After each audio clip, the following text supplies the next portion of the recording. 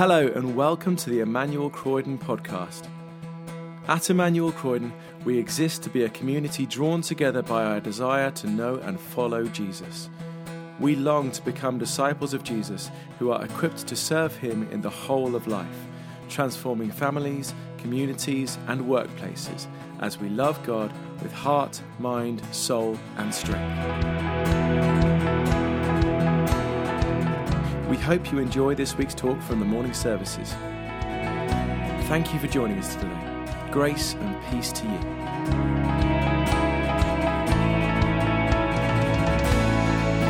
Reading this morning is taken from Ephesians chapter 2, starting to read from verse 11 to 22. Therefore, remember that formerly you who are Gentiles by birth and called uncircumcised by those who call themselves the circumcision, which is done in the body by human hands. Remember that at that time you were separate from Christ, excluded from citizenship in Israel, and foreigners to the covenants of the promise, without hope and without God in the world. But now in Christ Jesus, you who once were far away have been brought near by the blood of Christ. For he himself is our peace, who has made the two groups one and has destroyed the barrier, the dividing wall of hostility, by setting aside in his flesh the law with its commands and regulations. His purpose was to create in himself one new humanity out of the two, thus making peace, and in one body to reconcile both of them to God through the cross, by which he put to death their hostility. He came and preached peace to you who were far away, and peace to those who were near. For through him we both have access to the Father by one Spirit. Consequently, you are no longer foreigners and strangers, but fellow citizens with God's people, and also members of his household, built on the foundation of the apostles and prophets, with Christ Jesus himself as the chief cornerstone. In him, the whole building is joined together and rises to become a holy temple in the Lord.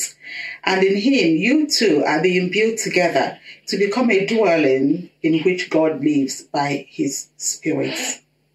This is the word of the Lord. Thanks be to God. Well, good morning. It's wonderful to have you join us this morning at Emmanuel. Let me add my welcome to that of Ben earlier. If we haven't met, I'm John Adams. I'm the vicar here at Emmanuel Church. And I think this morning, if you were in this building, you'd know that there are a couple of technological challenges that have been wonderfully dealt with by our team. A wonderful opportunity to add again my gratitude to the tech team for making all these things happen. If you haven't personally thanked some of the members of our tech team for all they've been doing over these past few months, why not make this week the one where you send them an email or a message to say a big thank you? I wonder if you're a fan of James Bond. Somehow the clever algorithmical gremlins at Facebook have decided that I am, and to be honest, they're quite right. I've always loved the Bond films, and in recent weeks, when I should have been doing much more worthy things like reading a scholarly tome or something, I've actually spent my time just before going to bed watching clip after clip from these wonderful action movies. Perhaps my favorite ones are the ones that often come up in every one.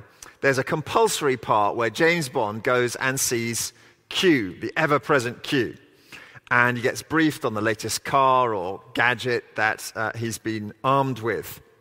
That's the moment where you come across for the first time the DB7 that has a passenger ejector seat activated by a red button in the gear stick, or Pierce Brosnan's phone that has fingerprint recognition with which you can somehow get into an impregnable security vault, or the pen that explodes famously after 3 clicks on the end and so forth. It's part of the great drama of the films. And what happens, as those of us who've watched them a number of times, is pretty predictable. Bond always gets himself stuck into some completely intractable situation. And we all think he's completely had it until that moment where he suddenly remembers that he has this piece of kit, which unbelievably, invariably saves our hero's life. If you're a Christian person this morning, I wonder whether you need to remember what you have. I wonder whether you are fully aware of what you have been given for your good. Today's passage, first in three sections of this book of the Ephesians that we're now preaching through, begins, verse 11, therefore remember. Therefore remember. Here is the Apostle Paul speaking to Christians in a city of Ephesus. It's in the south of modern-day Turkey. And his aim is not so much to tell them things they didn't know before, but to get them to remember, to make them aware again of something they already know, namely of all the amazing benefits that they have in Christ Jesus. And I'm praying that for us as a church, as we embark on this wonderful tool, this inventory of the benefits of Christ, and then move on to chapters 3 and 4 in the coming weeks to consider all that that means, not just for us individually, but as a church. We're going to be gripped afresh by the amazing purpose of God that he wants to bring about in us through Christ, and that we would be strengthened and encouraged to live that out. Two things for us to remember today. Number one, Christ is our peace. And secondly, Christ is our cornerstone. So first of all, Christ is our peace. Christ is our peace. Let me read from verse 11. Therefore, remember that formerly you who are Gentiles by birth and called uncircumcised by those who call themselves the circumcision, which is done in the body by human hands. Remember that at that time you were separate from Christ, excluded from citizenship in Israel and foreigners to the covenants of the promise, without hope and without God in the world. But now in Christ Jesus, you who were once far away have been brought near by the blood of Christ. For he himself is our peace. Now, to understand where these verses begin, we need to think ourselves into a situation of bitter rivalry or animosity between two groups. I'm still new to things here at Croydon. I still haven't spoken to many of you face to face. One thing I have picked up, though, is that Crystal Palace has a very strong place in many hearts here. So I want you to imagine, perhaps, the M23 derby or the A23 derby, whatever you want to call it. Palace versus Brighton. There are the Eagles supporters still seething at Alan Mullery's 1967 bad-mouthing on national television. And there are the Seagull fans still calling to mind what they deemed very debatable refereeing on that occasion. And what do you think of that ingrained, deep-seated division? Because that was the kind of tribalism that there was in Paul's day, although on a much deeper level. Ephesus was largely inhabited by Greeks. Greeks lent on their cultural heritage. They were very proud of that. They liked to look down on all the outsiders, pagans, they would call them. And the Jewish people, of whom Paul was one, they had the great privilege of being the descendants of Abraham, right at the sharp end of God's purposes over the years, but they weren't known for looking out to share those wonderful blessings with other nations, even as God had intended. And so there was this deep division. And to think that these two groups, these Gentiles and Jews, arrayed like two groups of angry fans after a controversial match, to think that they could somehow make peace, to think that they could unite, to reconcile, to become one. Well, that was frankly unthinkable. And yet this, Paul says, is what Christ had achieved. Verse 14, for he himself is our peace, who has made the two groups one and has destroyed the barrier, the dividing wall of hostility. Now, how did Christ achieve this peace? This peace with one another? Well, it's explained there in verse 15. He did it by setting aside in his flesh the law with its commands and regulations. Now, what does this mean? Jesus set aside the regulations. If you know anything of Jewish practice, you may know that the Jews had a load of unique ceremonial practices that set them apart from other nations. So, for example, they had complex temple rituals concerning what sacrifices could be offered and should be offered to God. And only the Jews had access to the temple courts. So Jesus' message was effectively this. Look, all those sacrifices that you are used to giving, you Jewish nation, they were shadows of a bigger sacrifice. That's the sacrifice of myself on the cross. That's what Jesus was saying. He was saying to them, look, with me those things are finished. To be reconciled to God, Jews and Gentiles, they're on a level playing field. Both need me and me alone. There's no difference. Jesus also set aside the condemnation of the moral law. Jesus, he didn't do away with the moral law. I mean, if anything, he kind of strengthened the basics of right and wrong, of loving God and neighbor. But when he died on the cross, he also bore the awful weight of guilt that we should suffer for failing to keep those laws. So he took the condemnation on himself. He took the condemnation for Jew and for Gentile. One of the amazing things about the cross, therefore, is that it is the great religious and moral leveler. It shouts out the same thing to everyone. It says everyone is a sinner. Every one of us, every person deserves God's condemnation for what we've done wrong. But the cross also cries out, everyone may receive forgiveness. It declares forgiveness is available for anyone who would believe, and always on the same basis, on the free grace of God. In that way, Jesus set aside the regulations of the ceremonial law and the condemnation of the moral law. That's why Paul could say Christ is our peace. He's peace between Jew and Gentile. Now, if you've followed me so far, very well done. Not least because you may be wondering, what has all this got to do with me? I mean, I think it's probably not a great revelation that Jew and Gentile divide is not a particularly live issue for us here in Emmanuel Croydon. But how about if I ask the question slightly differently? Are there really no cultural divisions amongst us as a church? Is it really true that the relationships between black and white are just as strong as those between white and white? Do the young in our congregation delight in being joined with the old? Are the older ones amongst us eagerly stepping out towards the young and their culturally very different world because they are part of the same single body of Christ? We live in a country famous for its rigid class structures. Are there those kind of divisions in our church?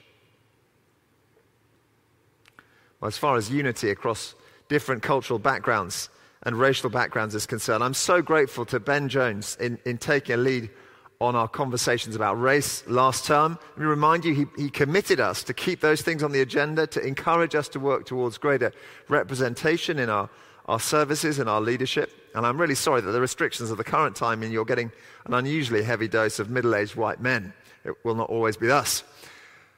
But as far as relationships across the generations, I also want to say, in the short term I've been here, I've seen wonderful relationships between generations. But I'm asking myself, have I not also seen some hostility in between the generations? Well, I certainly haven't seen anything openly hostile. But perhaps there is a separation in places. And it's not easy, is it? You know, I know we live in a time where cultural change is so rapid, it's harder than ever to connect with those who are not of our generation. But whatever it is, let us not become divided. Wherever the tensions may be, in a world that is ever more fractured and divided, and goodness knows we know that from our news today, don't we? consider this amazing picture of God's purposes for us. Verse 15. His purpose was to create in himself one new humanity out of the two, thus making peace. And in one body to reconcile both of them to God through the cross. I wonder if we as a church can be a beacon of the kind of single, united humanity that our world needs. And this may be a good moment to just say a little bit about how we're doing our morning services. I know that the blend of different styles in our morning services, it doesn't press everyone's buttons at the same time. But it is, and this is why I want to continue doing it, it is a wonderful way of expressing our unity across difference. So whatever you prefer, whether you prefer the formality or the informality, whether you prefer hymns or contemporary worship, whatever it is, I hope you still celebrate the other thing, because it draws you into worship with others who are not like you.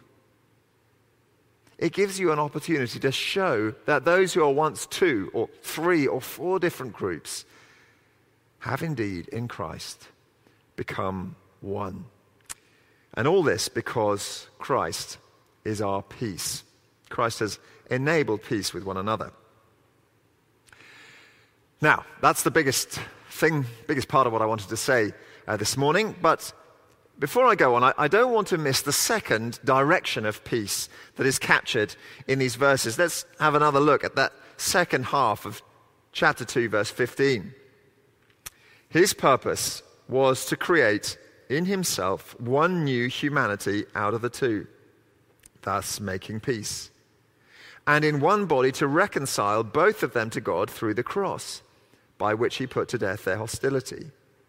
He came and preached peace to you who are far away, and peace to those who are near. The people who are far away, the Gentiles, those who are near, the Jews. Now, we've spoken so far about horizontal peace, if you like. But the cross only achieves that horizontal peace between one another, because it achieves vertical peace. Through Christ, we're reconciled to God. Wonder when the last time was that you'd fallen out with someone. Perhaps you'd said an unkind word, or you'd been thoughtless with your spouse or a friend or a family member or a colleague. Just think back to what it was like. There was a divide, wasn't there? A bitterness, a debt.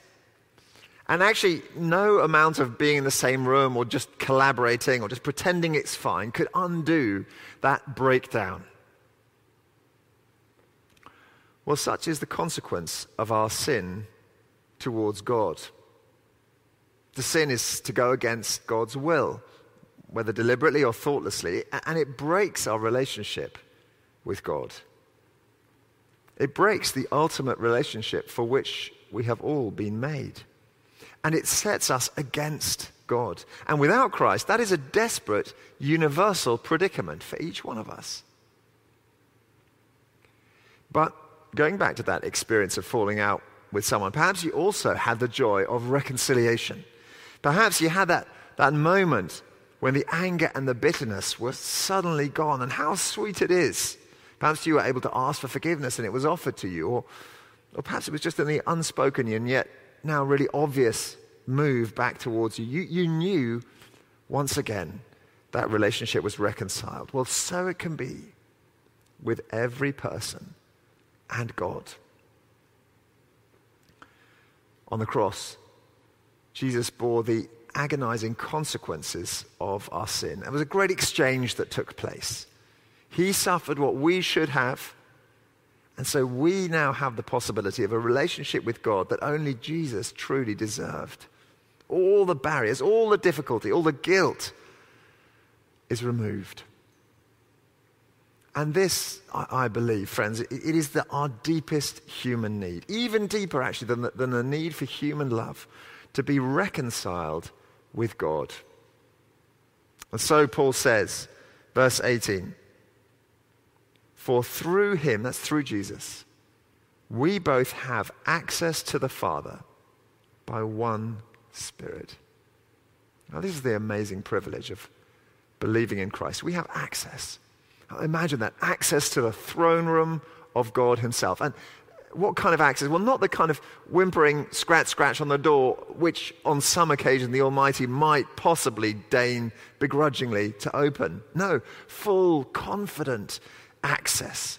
Access that comes from knowing we are at peace, completely at peace with God. There is nothing between us because of Christ. I wonder, if you're a believer this morning, do you need reminding that you have access?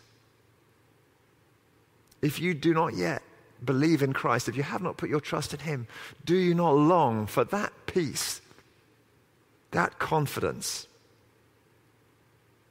You know, if you still, despite the cross and despite believing, find yourself wondering today whether you'll be allowed in, I want to say to you, take confidence. Christ is our peace. So Christ is our peace. That's the big section here. But secondly, and more briefly, Christ is our cornerstone. Now, I need to say at this moment, there is so much in these verses that I haven't had a chance to speak about this morning. I do hope that in your small groups, you're going to make the most this week of exploring that further. But I do think this one point is worth touching upon now. The passage, as we began, begins, remember that formerly, as in the past. And it goes on to say, but now, in verse 13. So basically it's a before and after portrait. But the contrast that is drawn here is not so much about how much weight they've lost or hair they've regained or how much whiteness their teeth have recovered. The great contrast for the Ephesians is there in their relationship to Christ. So at the beginning of the passage, it says, verse 12, that they were separate from Christ, without hope and without God in the world. That's the before. Separate. But what is the after? Where are they now in relation to Christ? Well, move on to verse 19. Let's follow it from there.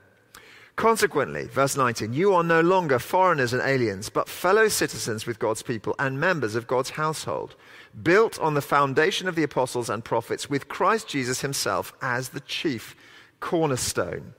In him, the whole building is joined together and rises to become a holy temple in the Lord.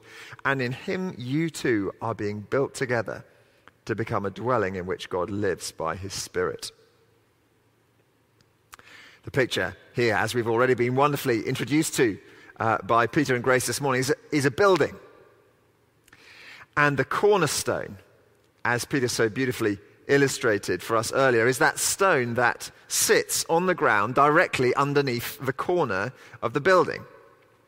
Foundations are vital, aren't they? And this is the most vital piece of those vital foundations. You take it out, the whole building falls down like a pack of cards. And Christ, for the Ephesians, has gone from being absent all the way to being utterly cornerstone fundamental. And if you're a Christian this morning, that is true for you. It's true for you individually. What must you and I build our lives upon? It must be Christ. Let me ask you, is Christ the cornerstone of your life? Is he the foundation on which everything you do and are is building? But the message is not just about us individually, it's about us corporately as well, for us as a church. What is the most important thing here? If someone from outside were to join our live stream this morning, and if you are from outside, you're very welcome. It's fantastic to have you with us. Would they say, yes, here is a group of people who are building above all on Christ? And if that same person was to come and look at our home groups, our small groups, and our friendships, our prayer meetings, our big ticket events, our youth ministry, the Rock TV, whatever else, would they say, oh yeah, the cornerstone of all of these things, I can see it, it's Christ. Everything that these people are about is founded on Jesus. That is to be our goal. That everything would rise up and hold together in Christ. Now I know saying that begs the question, well, how do we do that? And we've got little time to explore that now. Just a couple of pointers here, but do explore this further, perhaps in your small groups. Number one, we've got to know the Bible. You may have noticed that Jesus isn't the only foundation mentioned here. It talks about the foundation of the apostles and prophets, and I think that's a shorthand for the authors of the New and Old Testaments. They're vital because it's through them that we come to understand Christ. So we need to know our Bibles. Second, we need to be connected. It's a wonderful picture here where we're all stones in the construction. And of course, stones in a construction need to be joined together so that they stand. And then third, and let's not miss this, we are to become a dwelling of God's Spirit. Lots for us to explore here in personal study or conversation or in small groups. His Spirit is how we are joined together. Christ is our cornerstone. Now, I don't know about you, but that thought that Christ is our cornerstone does make me want to sing, and we shall do so in just a moment, and you can imagine what we might be singing too. But before we do that, I'd like to return to our first point. We've been thinking about peace and unity. And one of the ways we often express that peace in the church when we're here in the building is by sharing the peace. Now, we obviously can't do that in person right now, but we thought we could try a virtual version. So we've asked a few people to record a little peace message, and whilst that happened, why don't you engage, come on the chat bar, you could say peace, or peace be with you, or love to everyone at Emmanuel, offer a sign of peace to those people you're watching with, if you're with others this morning.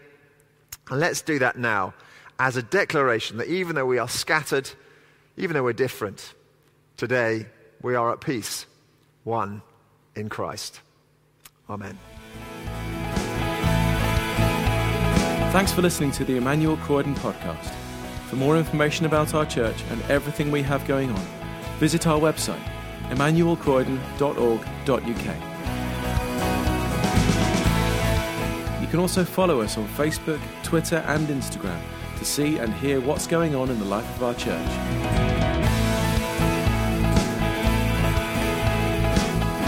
God bless you and have a wonderful week.